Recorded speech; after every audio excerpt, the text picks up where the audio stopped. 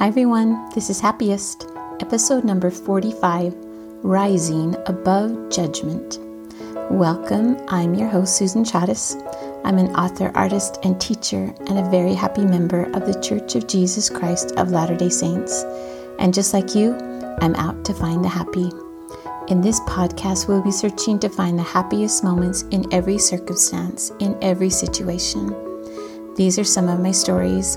I hope they will help you feel lifted, happy, and hopeful as you search for your own happy in this journey we call life. So are you ready? Let's go.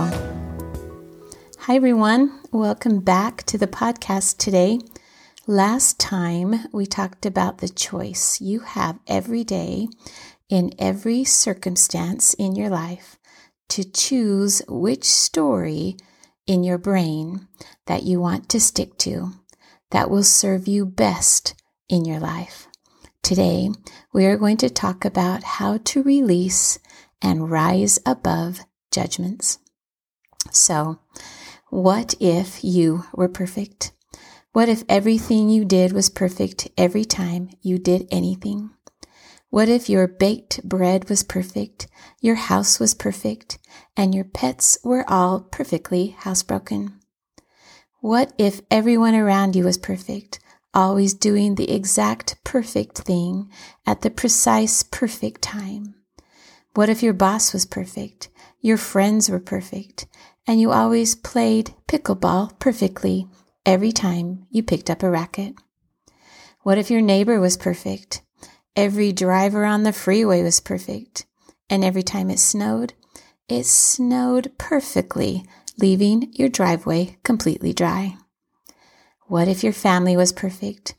What if your spouse was perfect with a perfect job, a perfect attitude, and always perfectly on time? What if your children were perfect with perfect grades, and your mother-in-law with her perfect supportive comments? What if you had everything you wanted and only what you wanted, exactly as you wanted, perfectly when you wanted it?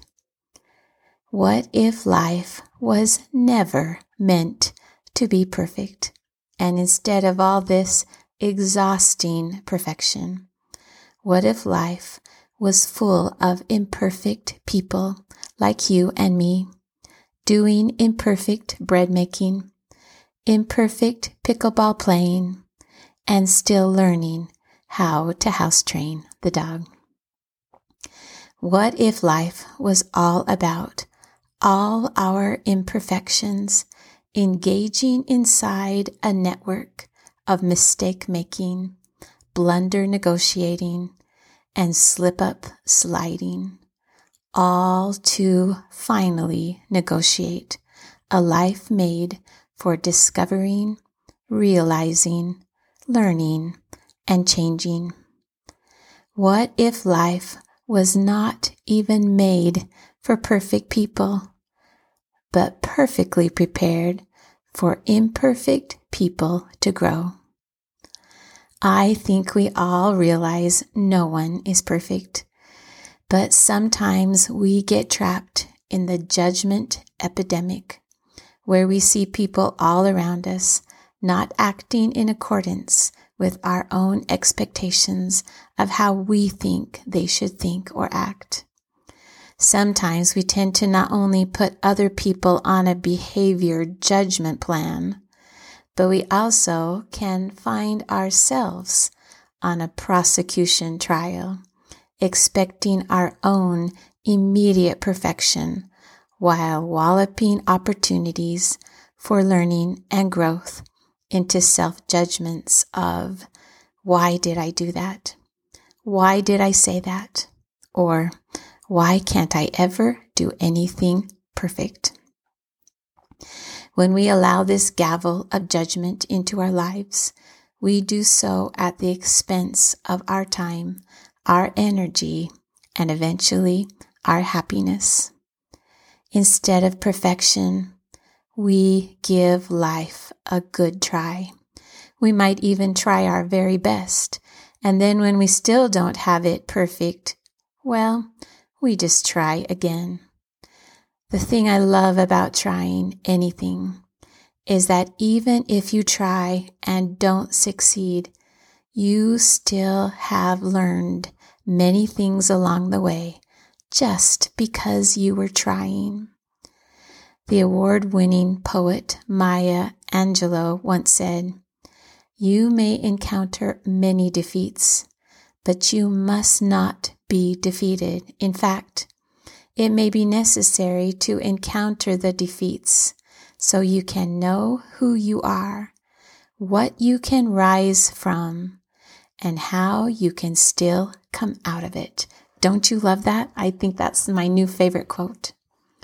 In this life, instead of spending your time and energy on judging yourself for what you haven't learned yet, remember that you are going to encounter some hiccups and mistakes in this life.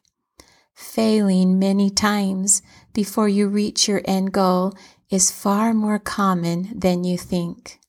Now, think about that saying one more time, but this time change the word you to another pronoun to represent someone else you might have been judging or expecting to be perfect. In this life, he is going to encounter some hiccups and missteps, failing many times before he reaches his end goal is far more common than you think. When we hear about great innovators and inventors from history, we usually just focus on what they got right. However, we rarely bring up the countless hours, the many mistakes, and all the missteps that they made before ever even attaining their goal. For example, it took James Dyson, and you'll be amazed at this, 5,126 vacuum design attempts before he could finally get a properly working vacuum. Walt Disney did not have an easy start at the age of 22. He was actually fired from his job at a newspaper office because he lacked imagination and didn't have any good ideas. After that, Disney would go on to acquire an animation studio, only to have this whole studio eventually go bankrupt. It wasn't until he made his way to LA, and then he created the iconic Mickey Mouse, when everything for him started to change. Einstein spent much of his time trying to figure out what he wanted to do, taking a job as an insurance salesman and eventually at a patent office as an assistant. However, he would eventually go on to do groundbreaking work in physics and math, eventually earning a Nobel Prize. It took Thomas Edison, and I know you've heard this story before, but I love it, 1,000 unsuccessful attempts before he finally created his first light bulb. And I remember hearing this story. WD-40 was named that because the inventor of this squeaky door hinge oil tried 39 previous times to get it right until he landed on the correct recipe on trial number 40. And I think that's so cool. I always wondered, why is this named WD-40? What if life was not perfect? What if life was for mistakes, slip-ups, and do-overs? What if instead of raising judgment, we spent our time rising above judgment for ourselves and for all the learners and inventors all around us? Whenever we look outside of ourselves, we tend to evaluate, compare, and judge. In the olden days, it was important to be able to evaluate our surroundings and to make a judgment if it was a good time or not to go look for food, or if we were going to be eaten by a saber-toothed tiger or something. However, in today's non-saber-toothed tiger grocery stores, we can rise above judgment and rewire our brains toward more understanding and more empathy for ourselves and others as we make mistakes and then learn and grow from them, including the connections and relationships around us. We can also allow ourselves to search for understanding of another person's motivations and to explore the bigger picture of what may be happening in their lives instead of passing judgment. In a world of relations, associations, and family links, inevitably wires can get crossed and conflicts can happen. But it is possible to close the door to our assumptions and to open it up to opportunities for support, awareness, and understanding. Many years ago, I had the opportunity to work at a middle school, and I remember one day a young 8th grade student had been judged and was found lacking. Specifically, he was lacking in homework assignments for the week, and his classroom behavior had been labeled as disrespectful since he would not look at or answer his teachers. So he was sent to what they called lunch detention to miss an assembly that the rest of the school would be attending. That day, I had been assigned to be in the lunch detention room. I remember I walked around to check on the other students and then finally pulled up a chair close to this one boy's desk to see if I could help him get caught up on some of his work. We started talking about skateboarding, and I remember him telling me about the ollie that he had finally just mastered. He started to open up to me about why he was failing school. He told me that his life up to that point had been spent almost totally in the foster care system. And for the last year, he had been placed in a home in Cache Valley that he had grown to love. He talked about the family he had lived with there and how he felt that it was the first time in his life that he truly had a family that cared for him. A few weeks earlier, the courts had decided to remove him from that home to live again with his biological mom as a trial period since she had now been released from prison. The boy wasn't acting out because he was corrupt and needed to be punished. The boy missed his foster family. He felt lost, scared, and uncared for. I will never forget the opportunity I had that day as a teacher to take some time to listen to him and to think from his point of view, to step into another person's shoes and to get a sense of his situation and what he might be thinking or feeling in his life. Empathy helps us step off our own moral podium and close the door between our own manufactured assumptions about someone and the reality door of their life and what they are experiencing. I think judgment is a quick reaction kept deep inside the basement of our brains. Trying to understand someone else's motivations takes time. You never know what people are going through because each person you meet has their own story to tell. So instead of being judgmental, just listen and learn about their story. When we evaluate and blame others, it does us little good. What do we learn when we do it? Well, we learn that we can evaluate and blame others. No one is perfect. Everyone is trying. Everyone is learning as they try.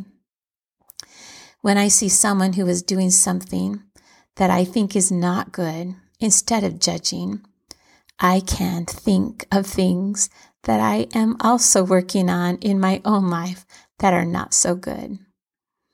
If I see someone who is on their phone in a meeting or something instead of listening as they should, Instead of judging them, I can think of things that I do in a meeting instead of listening. When I see someone who is doing something that maybe is unhealthy, instead of judging them, I can think of things that I do in my own life that might be unhealthy. Instead of judging, we can shift our focus into one that allows 40 ways to make WD-40 or 1,000 ways to make a light bulb, and many, many ways to see all there is within others as well as within ourselves that needs improvement. The bottom line is that I think we are all going to be at it for some time, changing what we can, doing the best with what we can't, and accepting and forgiving all of it, all along the way. Allow your own reaching in this life. Permit your own rising, and accept your own raising as you try and then try again. And when it comes to others, allow their own reaching. Permit their own rising, and accept their own raising as they also continue to try. In the book called Choose Happy, the author says, judgment is like a happiness sponge that can soak up not only our own happiness, but the happiness of those around us. So understanding when it's best to drop the judgment hammer and let it go can help us create space for happy in the present. What are you doing in your own life to keep your soul aloft? It's not always easy. There are days when your life will soar and there are days when it will not. But there are many things you can do to add lift to your life. Even on those days when the string gets all tangled around your feet, you will be able to look for the happy. That's what this podcast is all about. We're going on a journey together to look for the happiest moments in everyday life, in all situations that will help you to keep your soul aloft. Be ready, because together we're out to find the happy. Thanks for listening again today.